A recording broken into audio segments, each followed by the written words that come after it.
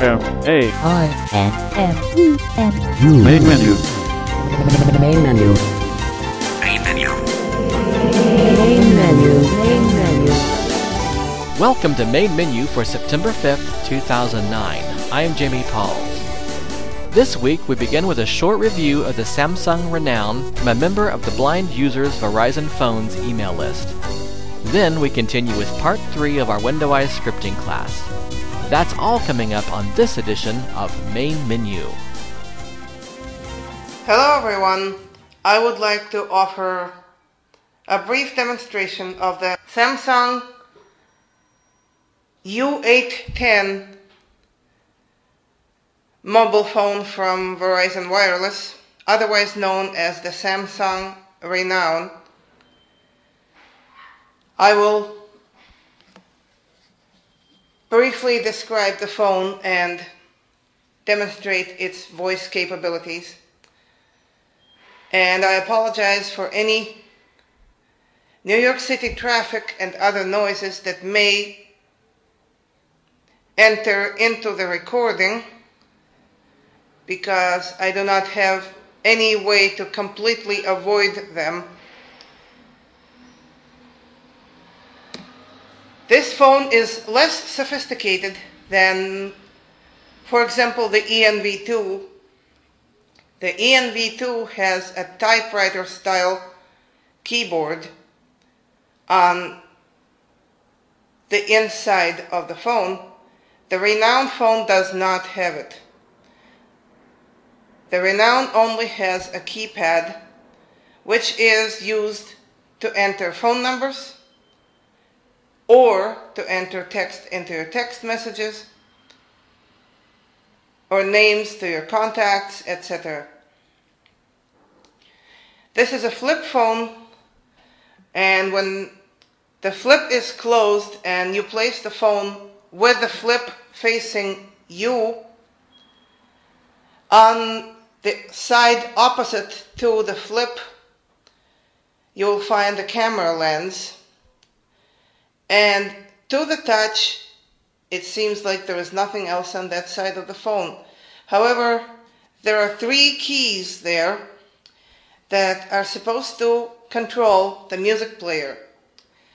And that is the rewind, play, and fast forward keys. However, they're not quite distinguishable by touch. They're more probably more touchscreen type keys. There are a few keys on the sides of the phone. Before you actually open the flip and explore the keypad, the keys on the left side are the volume keys, volume up and volume down. And above them is the port for the charger, and that port is protected by a plastic guard. You need to turn that guard, lift it and turn it to expose the charger port. On the right side of the phone, there are 2 other side keys, and one of them is the camera key, and below it is the hold key. If you press that hold key, it is supposed to lock the music player keys, the ones that I described earlier. When you open the phone, on the top you will find the left soft key, and to the right is the right soft key. Between them is the outline for the directional keys that are located a little lower. On the next row, you will find right below the left soft key is the voice command key. And then you will find a circle outlined by dots. And that circle is the directional keys, your up, down, left and right key, and each key is outlined by a dot. In the center of that circle is the OK key. Pressing that will select your menu options, and also it will start the menu selection. When you press the OK key from the home screen, it will start the menus. To the right of those directional keys is the speakerphone key. Pressing and holding it will either turn off or turn on the speakerphone. The row below it is the send, the clear, and the end key. And below it is the regular alphanumeric keypad. Each key is outlined on all or almost all sides, which makes the key look like a square box with the borders on all or most sides.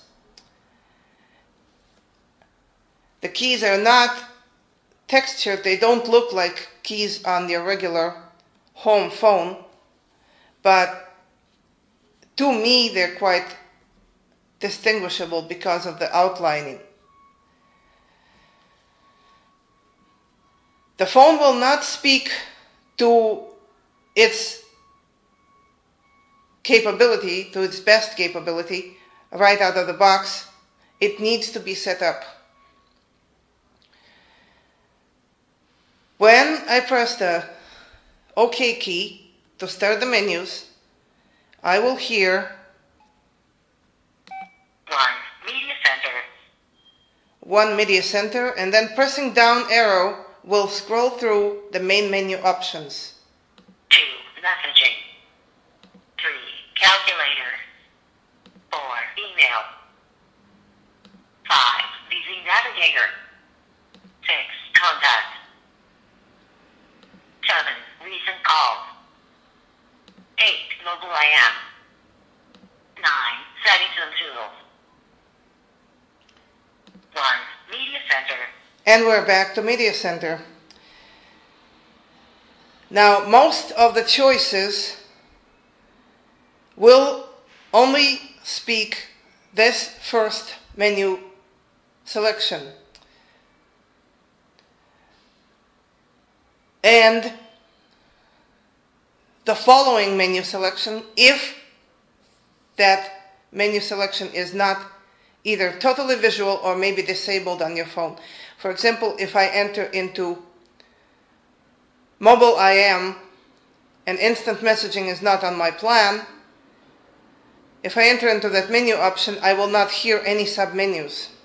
But in Media Center, if I enter into this one, press OK key. Media Center. 1. Music and tones. 2. Picture and video. 3. Games. 4. Mobile web. 5. Browse and download. 6. Extras. 1. Music and tones. And we wrapped around and came back to the menu option Music and Tones again. If I get into Music and Tones, press OK key. Music and tones. 1. Vcast music vertical bracket Dropsody. 2. Get new ringtones. 3. My ringtones. 4. My music. 5. My sounds. 6. Sync music. 1. Vcast music vertical bracket Dropsody. If I enter into, for example, my ringtones, I will not hear any choices, but the first choice is get new ringtone. So in order to actually hear the first ringtone, I will have to press the down arrow key, and then pressing the OK key will play the ringtone. But in this option, in the Media Center, the phone will read into the third level of submenus. The same about settings and tools. If the menus are more outlined and more detailed, it will read into the submenus. If the menu is more visual or disabled because it is not on my plan, it will not read once entered. Now, it is not very good in navigating the contacts list. The best way to use the contacts is through the voice command key. Now, the voice command key, pressing that key will enable the voice command menu, which is different from the regular menus. Please say a command. Send. Go to. Check. Contact. Play. My Verizon. Help. Call. And call is the first option, but since I pressed the down arrow key, the first thing you heard was send.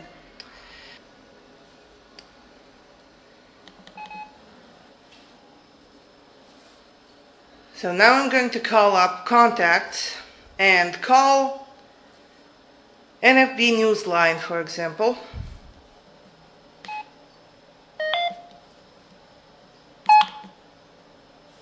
Please say a command. Call Newsline. Did you say call? Newsline. Yes. Home. Calling.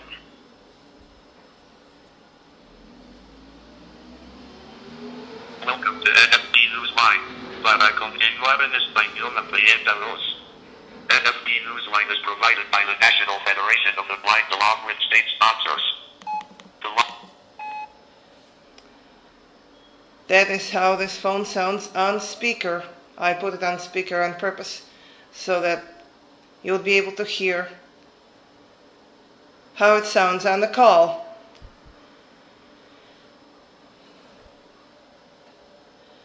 And this is a brief description of the Samsung Renown mobile phone with speech capability.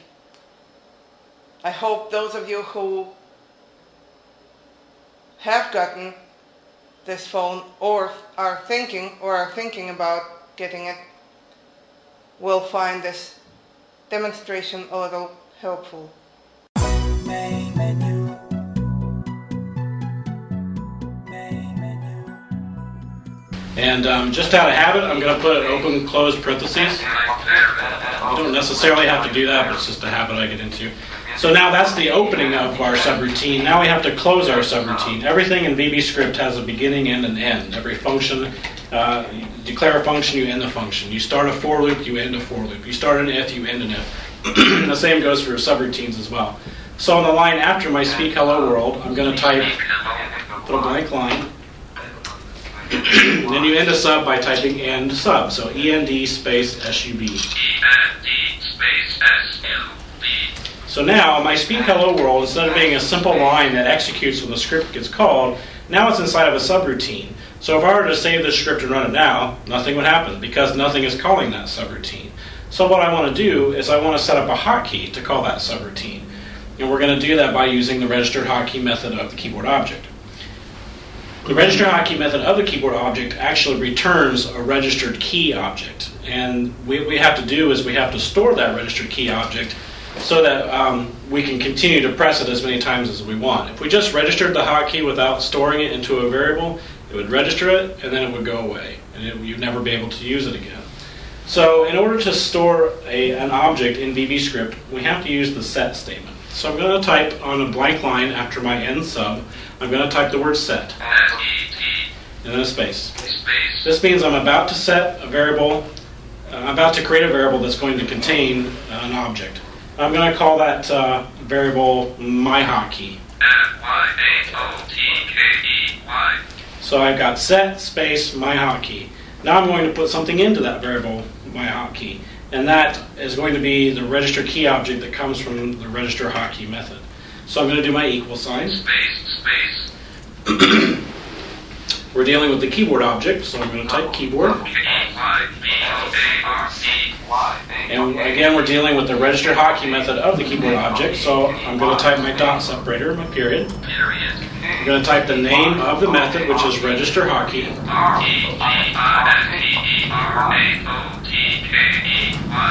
So I'm setting my hotkey equal to the result of this register hotkey method. And now I'm going to add my parameters by putting an open parenthesis. Left parent.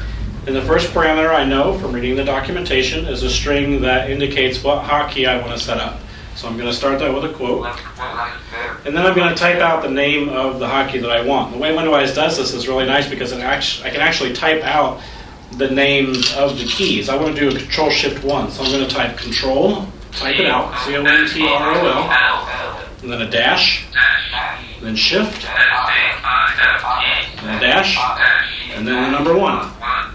And then I'm going to close that string with a closing quote. So that's the first parameter of my register hotkey method, a string that says Control-Shift-1. That's the key that Windows is going to assign our second parameter to. So to add our second parameter, I'm going to type a comma to indicate that we're adding a second parameter. And now I'm going to type the name of my function that I created. The name does have to be a string, so I'm going to open that with an open quote. And I called my sub, so I'm just going to type that here, MYSUB. And then I'll close that string with a close quote, close my parameters with the right parenthesis. And now what I'm doing is I'm setting my hotkey to the result of the register hotkey method using Control-Shift-1 to call my sub. So I'm going to save this with Control-S. I'm going to close Notepad. I'm going to run Notepad again. And you hear this time when Notepad ran, all you heard was Untitled Notepad. And you get an edit box. You didn't hear anything about Hello World. That's because we're no longer just speaking Hello World, but we've actually set it up to execute whenever we press a hotkey. The hotkey is Control-Shift-1, so I'm going to do that now. Control-Shift-1. And we get Hello World. I can continue to press it. So that is how we add functionality to a hotkey in a script. And we can also, an interesting thing about this is we can kind of look at the scope of how the script is working. We didn't specifically say where this hotkey should be executed. So even though we have Notepad up right now, we're doing a Control-Shift-1 and we're hearing Hello World, I can actually minimize everything by doing Windows key D. The focus is the desktop, so Notepad is running, but it's off in the background somewhere. I can still do Control-Shift-1 at this point.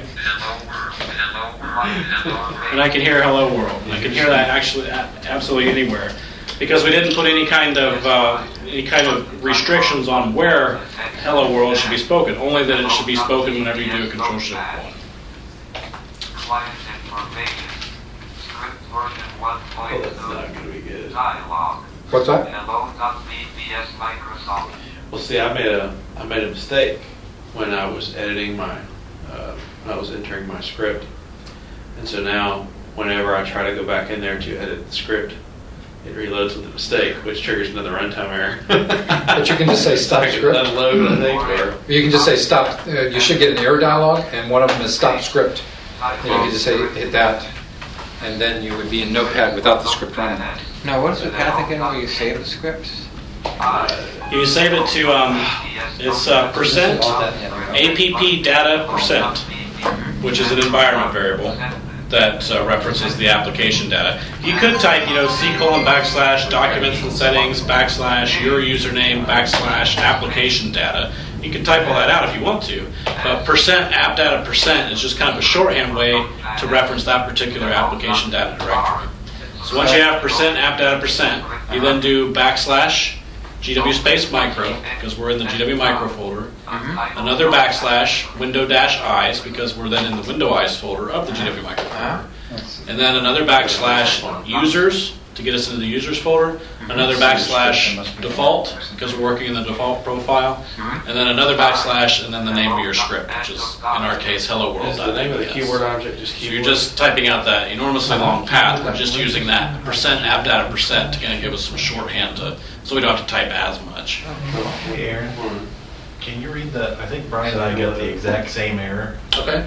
What should the last line be? I have set my hotkey equal keyboard.register hotkey, left paren, quote, control-shift-1, end quote, right Control Shift paren, 1, you don't. comma, space, left paren, my sub, Oh, right I don't paren. know what I did a minute ago, but it works now. You should have only one set of parentheses. Right parenthesis around the beginning of your parameters. I'm sorry, a left parenthesis around the beginning of your parameters, and a right parenthesis around the end of your parameters. And the parameters are only separated by a comma. So if you null this variable, the my hotkey, if you null that takes the key binding out of scope then. So It does. There's actually two ways that you can do that. The register key object that gets returned from the register hotkey method has its own method called something. It's called unregister or something similar to that, which would take that object and it would dereference it. It would cease to exist. You could also do set variable equals nothing. Nothing is a keyword of VBScript that's like a null. It means an object that doesn't exist. So you can set it to nothing, and that would also get rid of it. So you can do it either way. Or like you said, it loses scope. So if you do it in a function and you define it in that function, and that function goes away or ends, then poof, it's gone. And you have to be careful you use separate variables, because a lot of times if you have multiple hotkeys in a script, I would do this. I was testing one, so I'd copy the register hotkey line and paste it in and then just change the hotkey and the function it calls, but I'd set it to the same variable. So of course the first variable got lost, so I would only ever have my second hotkey because the first one lost its scope, and then I reset it to the second time, so I'd only have my second hotkey. I think scope for hotkeys is a very useful feature. We currently have to do a lot of tricks to pull that off. Now, and obviously this is a very simple script, and he's hard-coded that hotkey in there so the user can't change it without going into the VBS script. But there are ways you can do that to make it much easier so that it's not hard-coded in the script itself. And we'll show some examples of that as we go on. I'm trying to find, okay. We just want to kind of go over a couple other things. So since you have this script now running, ultimately, and I think you take back over and packaging. And then we'll show you how you can take this script and you can package it and make a WPM. But before we do that, I just wanted to kind of talk about a couple other options that you have at this point. You've created this wonderful script. You spent hours and hours and hours working on this. And you don't necessarily want to just give it away to everybody. You don't. Now, we encourage people to provide the source code to their script, but we fully understand that that's not always to your best interest to do that at times, especially if you charge for your script. And within your script, you've hard-coded it to the user serial number, and all you have to do is go into the VBS and find the serial number and put yours in, and it starts running for yours. So you don't want to just give them always the source code to this. As I mentioned before, we give you the option of being able to encrypt your script. So if you were to select the advanced options, menu options from the global menu, you can say you want advanced menus. Then magically under the Manage Sets and Scripts pull-down, you're going to see some extra options, which you're going to have to do pretty soon to be able to do the package manager. But one of those options is encrypt script. And that will take any file that you provide. Typically, you'd only need to do this for text file type formats. So .vbs, .js, or whatever. If it's C++, you're giving them an exe anyway. It doesn't need to be encrypted. It's already encrypted because it's compiled. But if you give them this VBS and you don't want them to see the source code, you could select off of the Manage Sets and Script pull down, which I'm in. Let me Sets and Scripts and Scripting. And I go down to Encrypt Scripts. See dialog. So encrypt scripts. If I hit enter here, it again opens up the standard open dialog, the Windows open dialog. Allows me to type in the path of any file that I want, and I would do helloworld.vbs. I would give it the path to that. Hit enter, and that will then automatically encrypt that file, and it will give it an extension of .wecrypt.wsf. So I would see helloworld.vbs.wecrypt.wsf. And the reason that we actually made it a .wsf file at the end is because we also wanted the ability to be able to sign an encrypted script. The signing certificates require formats that it understands. It understands VBS, it understands exe, but it didn't understand .wecrypt. Doesn't know what that is. So, and it doesn't know our encryption. So we made it into a .ws format so that you could then provide a certificate or actually sign your particular script even though it's encrypted. So that's why we added the .wsf extension, which is a valid extension. We just made sure it's in the correct format for that to actually work. But that's a great way to be able to encrypt that script. They cannot see the source code. It's a highly encrypted mechanism, and we're paranoid about that. For instance, Windowize is the only one that knows how to decrypt that file. And before it sends it off to the scripting host, like vbscript.dll, we have to decrypt it, and we then pass it off to vbscript. We're so paranoid that we actually run through and make sure that vbscript.dll is a certified, registered, using a valid Microsoft certificate, that it's validly signed, or signed with a valid certificate. Once we validate that it is a valid certificate, then we pass it on to the DLL. So somebody didn't create a vbs.dll so that it could get the unencrypted version of your script. So we take security very, very seriously as we do that. So then Aaron's going to go through then and take it on of how you can actually take your VBS, create a WPM file so the user can just install it. They don't have to go through the load process. They don't have to type %app data, whatever. They just install the WPM. So all right, now that you've done all the hard work, what we're going to do is we're going to close out our script. If you've got it open, go ahead and close Notepad. If you're in the script manager, go ahead and get out. What we're going to do first is we're going to go into Windowize, and we're going to set the menu level to advanced rather than beginner, because packaging scripts is something that we have under the advanced menu level. You can do that in the Windowize control panel if you do an Alt-L for global.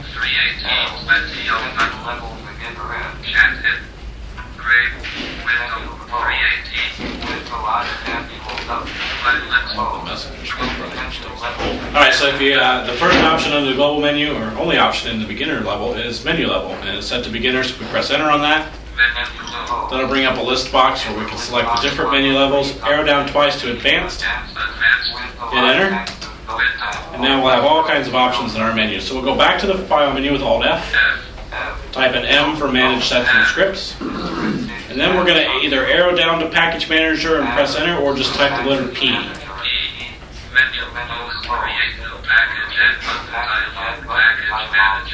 So this takes us into the package manager dialog. There are 3 buttons in this dialog: create new package, modify existing package, or cancel. We're obviously interested in creating a new package from this fancy new script that we wrote, so we're going to hit enter on create new package. And this brings up the package manager. This is where you're going to add scripts. You're going to put in your version number, put in package information, license information, specify languages, all the things that you want to set up in order to distribute your script. This is where you're going to do it in the package manager. So I'm using a version that's a little bit later than the one you're using, so there's a couple of more options in here that you don't have. But if we tap into this dialog, what we want to do is get to the... well, what we're first interested in is adding our files to the package. So we do that by using the Add Files button, which is Alt-A. So I'm going to do an Alt-A. And again, since this is Windowize, it knows where the user's default directory is, so it's going to pop me right in there. My hello world.bbs is in this directory, so I'm going to type that in, hello world.bbs.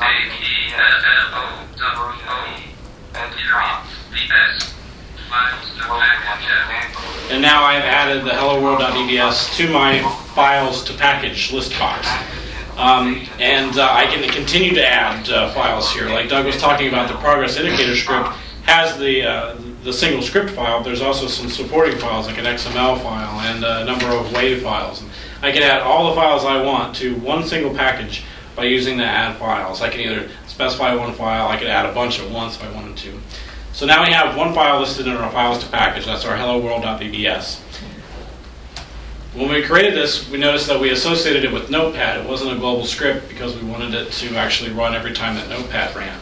So if we select the hello world.bbs in our files to package list, then we hit tab. Associate globally. There's an associate globally button.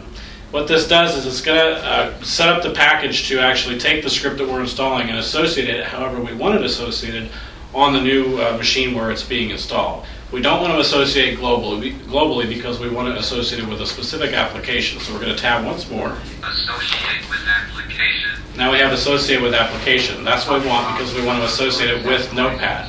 So I'm going to press enter. The Windowize is asking me for a WE file. If you're familiar with Windows set files, you know that when you create a set file, a .we file is created automatically so that Windows knows what sets to load for what application. The scripts are handled kind of the same way. We give it a .we file, Windows knows to use that particular application to load particular scripts. So we're interested in Notepad because that's the application we want to associate our script to. So we're going to type in notepad.we. We're going to hit enter. And now in our associate with list, we have notepad.we.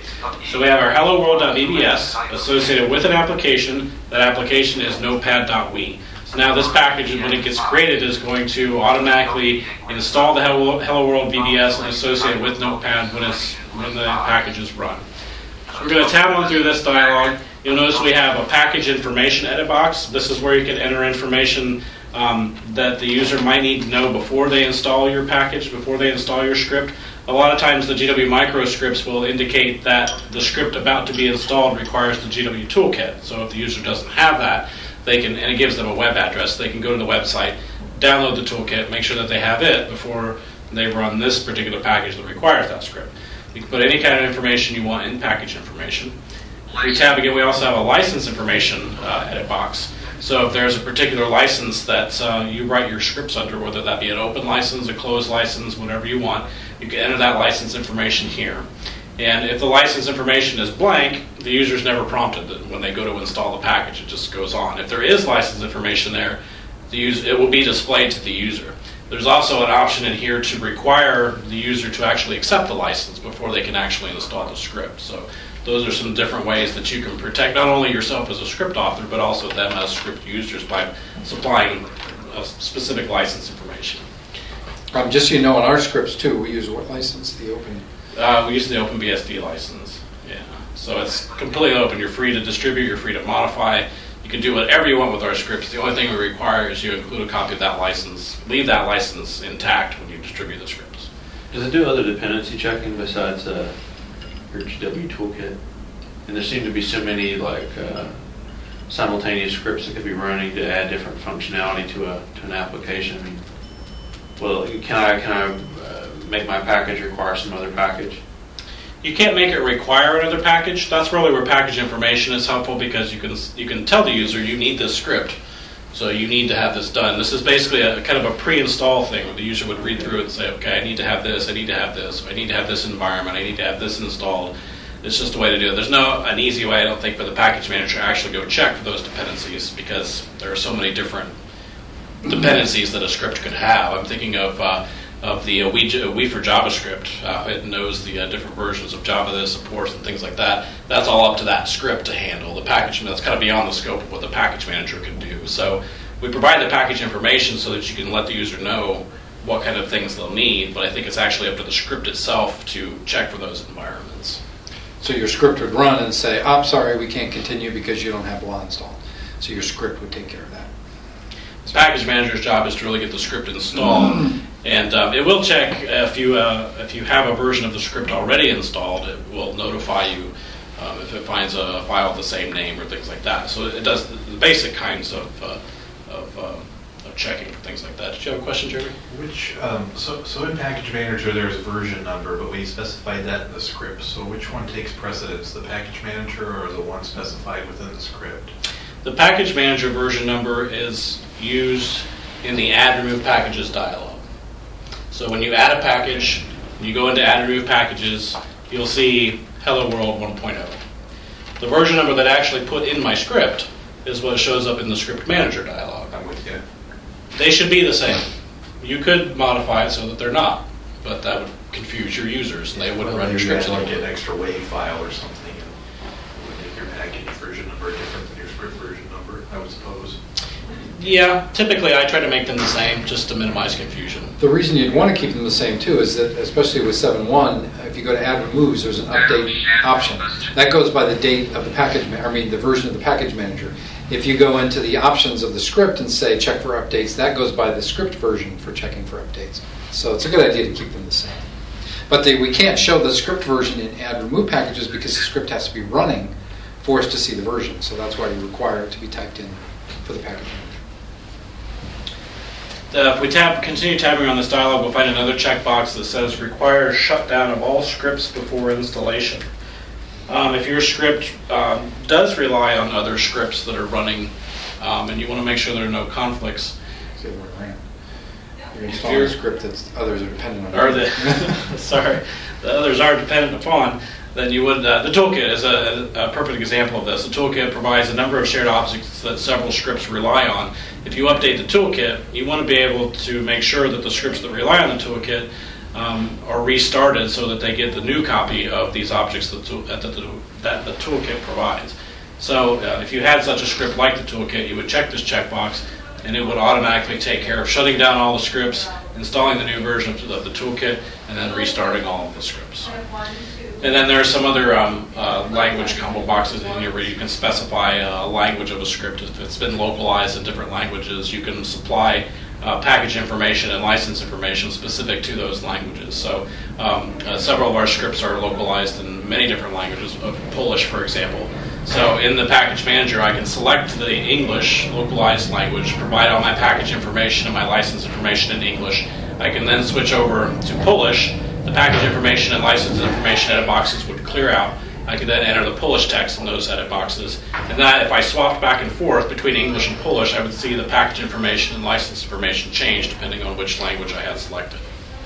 So we're not really concerned with any of that. We just want to get our script installed and get it associated with Notepad. So we're going to tab over to the Create Package button. We're going to hit Enter. And now it's prompting me to save my package. If you tab once to the Save as Type combo box. Save as type T, Windows package files. The type is Windows package files.wepm. It's going to suggest Hello World because that's the first file name that's listed in my files to package list, and that's fine with me. I'm going to create a hello world.wepm, so I'm just going to hit Enter. Again, since this is Windows, it already remembers the user default folder, so I'm just going to hit Enter. Package created. Package created. If I looked at my user's default folder now, I would have a hello world.wepm. So you've just created your first script. You've just created your first script package. So now what we want to do is we want to actually go through what the user would experience when installing your package. So to do that, the first thing we're going to do is we're going to go back into the script manager. Windows. Actually, we need to make sure that Notepad is the active application first. Then we'll go into Windows, go into the script manager. So we have our hello world.vbs that we created before. This is the one we created during our testing and development cycle. Now we will actually want to unload that because we're going to install it using the package we've just created. So with the hello world VBS selected, I'm just going to hit the delete key. It's going to prompt me, are you sure you want to unload hello world VBS? I am. I'm going to hit Y. Script unloaded type. So now my list is blank for Notepad. I have no scripts associated with Notepad, which is great because I'm going to install it using the package I just created. So I'm going to get out of all this. I'm going to go into the Windows file menu. I'm going to go into Manage Sets and Scripts. And I'm going to go down to Add and Remove Packages. And press Enter. And this is where you have the add, remove, the close, things like that. So I'm going to install a new package. So I'm going to do an Alt-A for Add. Windows remembers the default folder, so I can just type in hello world.wepm.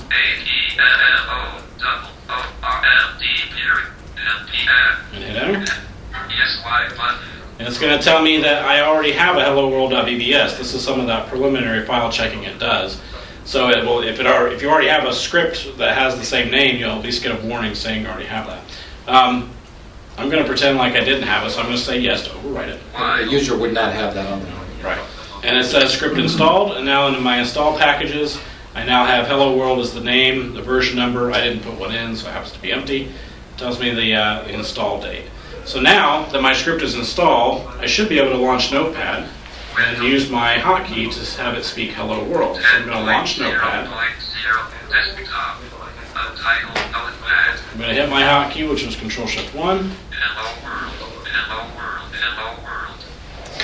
So the package was installed successfully because now when I run Notepad, my hotkey is working. And I can verify that by going back into the script manager. And with the application radio button selected, I see Notepad as the active application. Then I see my script that I came up with. Hello World.vbs versions 1.0. description. This is a test description. My help and options button is enabled. Everything that I did in my script is now just like it was when I was running it myself, but we actually created a package with it, installed the package. And now I can sign this package if I wanted to. I can upload this package to Script Central so that anyone can download it. I can modify this package if I go back into the package manager. Remember, we had the create new package, we had modify package. So I could modify this package. I could add more script files. I could change the version number. I can change package information, license information, repackage everything, and then that's something else I can upload to Script Central under a new version and so on and so forth. So the package manager really gives you a really nice way to take all the work you've done, put it in one nice single file, and pass that along to users. And you could also, we could have gone into the user's default folder, selected the hello world.wpm, and pressed enter on it, and it would have launched the add remove packages dialog automatically because the WPMs are associated with window eyes.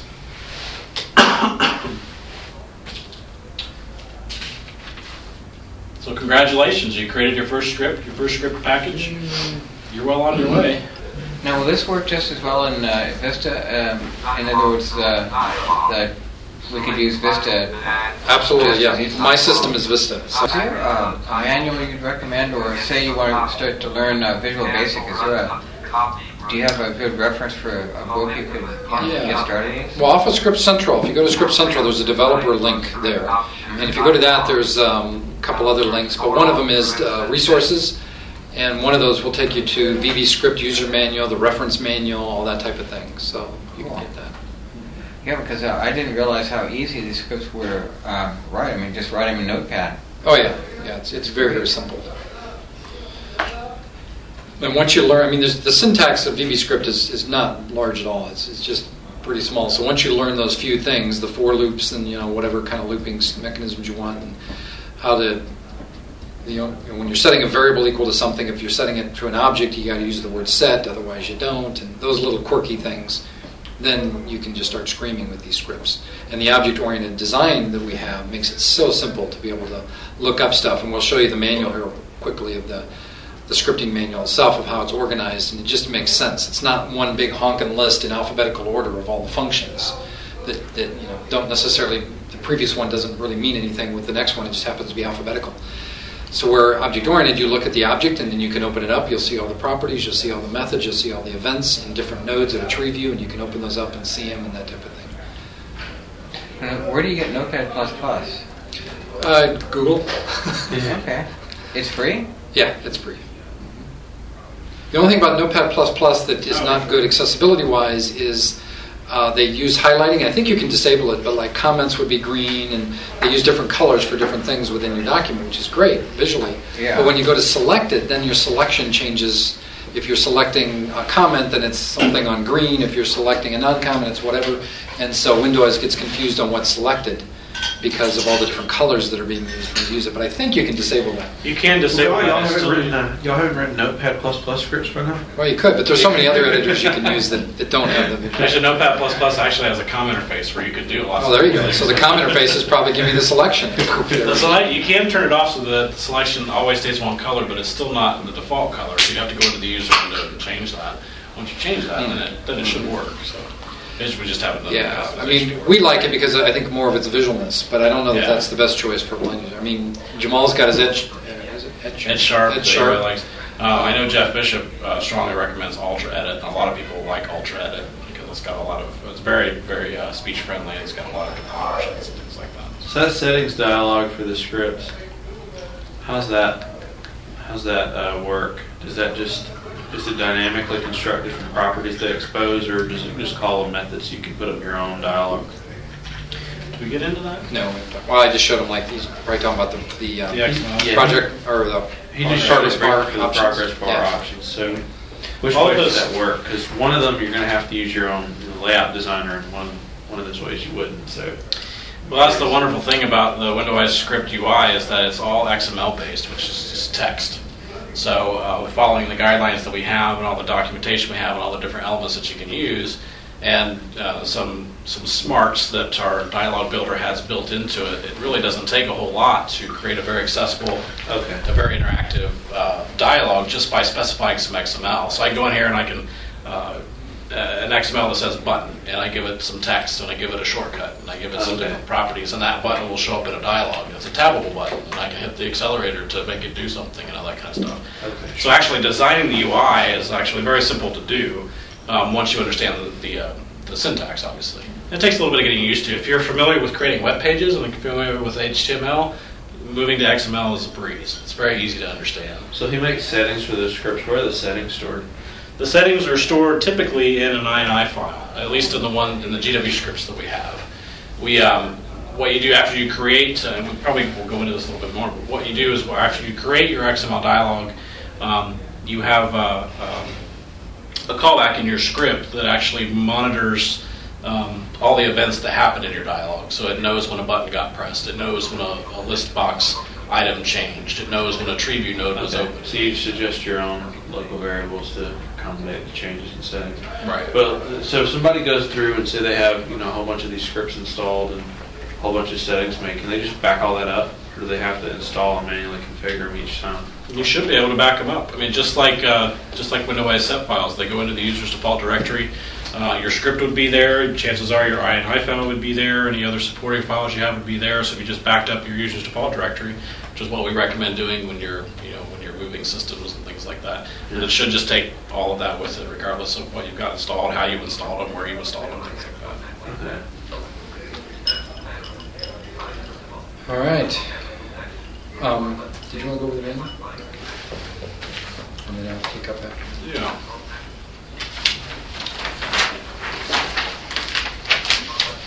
So how do you know about the keyboard object? How do you know about client information? How do you know about anything that Windows exposes through scripting?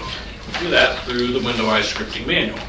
Just like the regular Windows help, the regular Windows manual, the Windows scripting manual is available in the Windows help menu. So in Windows, you do an Alt-H for help.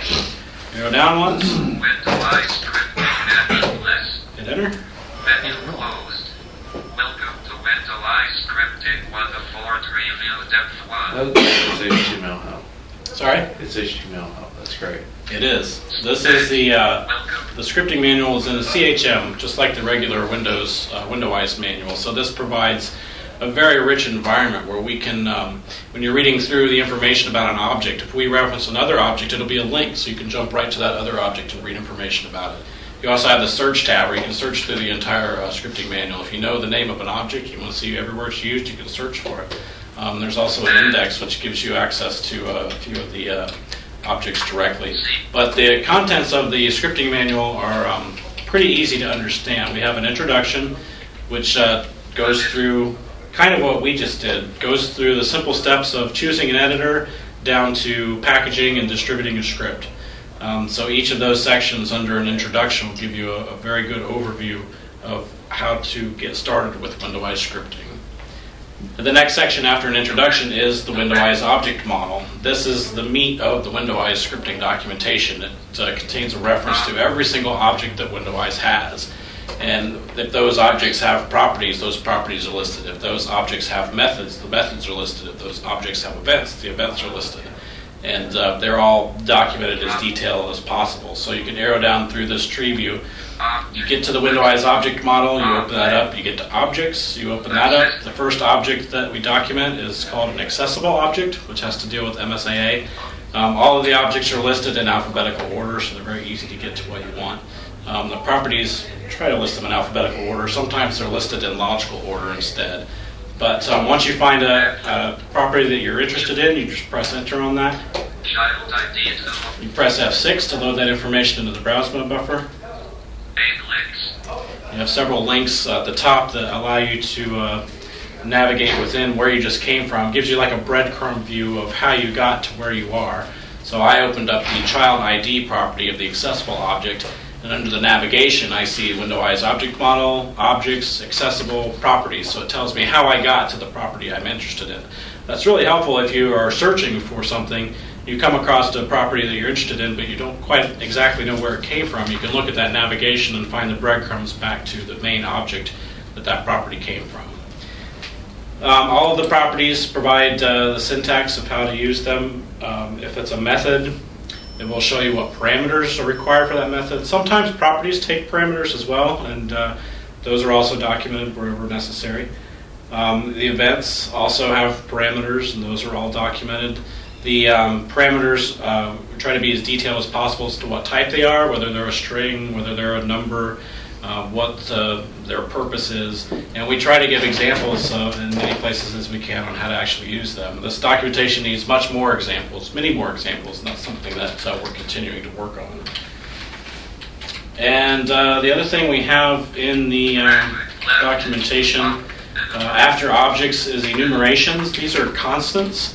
These are things you can use names for variables rather than values. Like if the accessible selection, for example, has one of the values that you can use in an accessible selection is 16. Well, how would you ever remember that you needed to use 16 in a specific place? So what we've done is we've assigned those values to names or constants. So you can use those constants or enumerations anywhere that those values are required. So it's much easier to remember. And the other thing about using those names, the other thing that's important, is because those values could change in the future. It's not likely, but it's possible that in a future version of Window-Eyes we might change the value. If you hard-coded that value into your script and we change it in the future, that could mess up your script. But if you use the name of that value, if you use the enum name, then you're always guaranteed that it'll do what you want. So those objects and enumerations are all listed under the object model. And then the last section of the Window-Eyes scripting manual talks about the custom user interface, the XML interface. It talks about all of the elements. And XML dialogues support, they're very rich dialogues. Buttons, checkboxes, combo boxes, edit boxes, list boxes, list views, different things like progress bars, radio buttons. There's so many things that you can do inside of a Window-Eyes dialog. Very rich and very customizable. And then the last part is a few samples of how those dialogues are actually created. So you have a few XML samples that you can look at and get an idea of the layout of those dialogues. And you can see how easy it is for someone to open up a text editor and just and create a dialogue without having to have some sort of form designer like Visual Basic has, where you're trying to move buttons around and get them in the right position, worried about whether they overlap or whether they're off the dialogue and all those kinds of things. So it's a really neat way to create dialogues. And that's documentation. You can also get to other resources on Script Central. There's a developer resources page which actually links to this documentation as well as some other resources for learning VBScript and learning object-oriented programming. You can also get to the, I mentioned earlier, you can get to the Script Central forum discussions there. You can subscribe to the GW scripting list. So you have a lot of resources at your fingertips when it comes to sitting down and working with scripts. And during our break, Jeremy apologized for asking questions, which was a little bit ridiculous. That's the best way to learn. If you have questions, don't hesitate to ask. This is new to everyone. It's even new to us sometimes. So if you have questions about what's going on, regardless of how silly you think they might be, make sure to ask them, whether you ask them to us directly, whether you do it on the scripting list, however you do it. Make sure you ask your questions so you can get it answered so that you can learn, because that's the whole goal. Okay, I'll let Aaron take a little break. One thing I wanted to do while we're in that manual, we didn't actually look at anything specific, did you? Yeah. We're going to be talking about some different objects and dealing with different objects and things like that. One of them specifically, which is obviously very important in a Windows operating system, is the window object. So if you had the help open and you go to the window object, you'll see that there are properties. Most objects are going to have properties, methods, and events. Not all of them, but most of them have all three of those. So if I go to the window object and I open it up, I'll see those three nodes. If I look in the properties, I'll see all sorts of things like, I want to get some obvious ones here first. The name, the class name, the style, the title, whether it's visible, what type of window it is it an overlap? What's its module name that it's associated with? What's the field name for this particular window if it has one? Give me all the direct children as windows, as a window collection, all the direct children, which mean one layer down, all my children, in other words, only my children, not my grandchildren below. the client area, all the children, whether not just direct children, but all the children of it. If there's a caret, I can get the caret within it. Is it always on top? Does the attribute of that window set to always on top, or I could make it always on top? Or get an accessible, an MSA accessible to that particular thing. All these are different properties of a window. So once I have a window object, I can do all of these things. I can query all this information. I can get the handle that Windows gives it, or whatever. All of that is within the properties of that, and we're going to be playing with a bunch of those. Then also there are several methods underneath a window object. For example, I can get all the clips, which are all the graphics and text that are within that window that I have. I can close the window. I can get a control object, which allows me to do even more things. Get down to a specific edit box, I can deal with the contents of the edit box. Or if it's a list view, I can deal with the list view and as a list view. Get very specific to the type of control window that it is. I can set it to focus. I can post a message to it. I can send a message, a window message, to that particular window. I can cause it to be redrawn. I can get its window rectangle. And several more things. I can make it active. All those are methods that I can do with that particular window. And again, it's organized in a very object-oriented method, where I go to window, I look at its methods, its objects, it's all right there, and makes perfect sense of how I would get to that information. And then there are events, and there's a billion events that a window can have. I can have an event fire on child field name, which means anytime a child of this window is asking WindowEyes for a field name, your script will get called. Your script can give it a field name, or it can say, no, WindowEyes, do your default action for it, or whatever. When the window gets focus, or when the window loses focus, which we call blur. So on blur, when the window loses focus, I would get it. Or on create, when the window's created. Or on close, when the window's closed. Or on activate, all these different things. There's several of those different events, all dealing with that particular window object. That's just one object that we're looking at. And again, there's many, many objects, and they all have all these different things you can deal with them. Window being the most popular, and we're going to deal with some of those things. So I just wanted to kind of highlight that. But this is a great resource. This has everything. Aaron and I, even though we do scripting quite a bit, especially Aaron, we don't remember all this. There's no way you're going to remember all of this stuff. But it's very easy and intuitive to find the information that you want through this documentation here that's there. The other thing I wanted to talk about is with COM automation, the way that it's derived.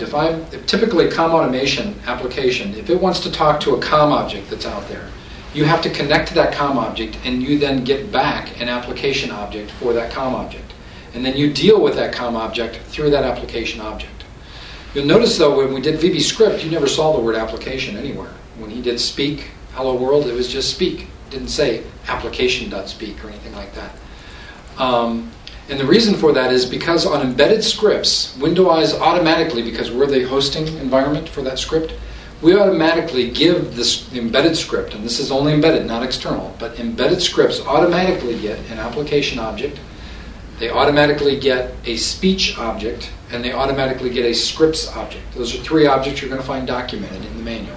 But those three are handed to you as a free gift, and you can just deal with them. So when we did speak in quotes hello world, actually that's speech.speak hello world, and you could have typed it out that way. But we automatically gave you that speech object, so you didn't have to type it out. And some of the other things, like when you did keyboard.register hotkey, keyboard, that's not given to you. Keyboard is an object. Where did that come from? It's actually application.keyboard.register hotkey.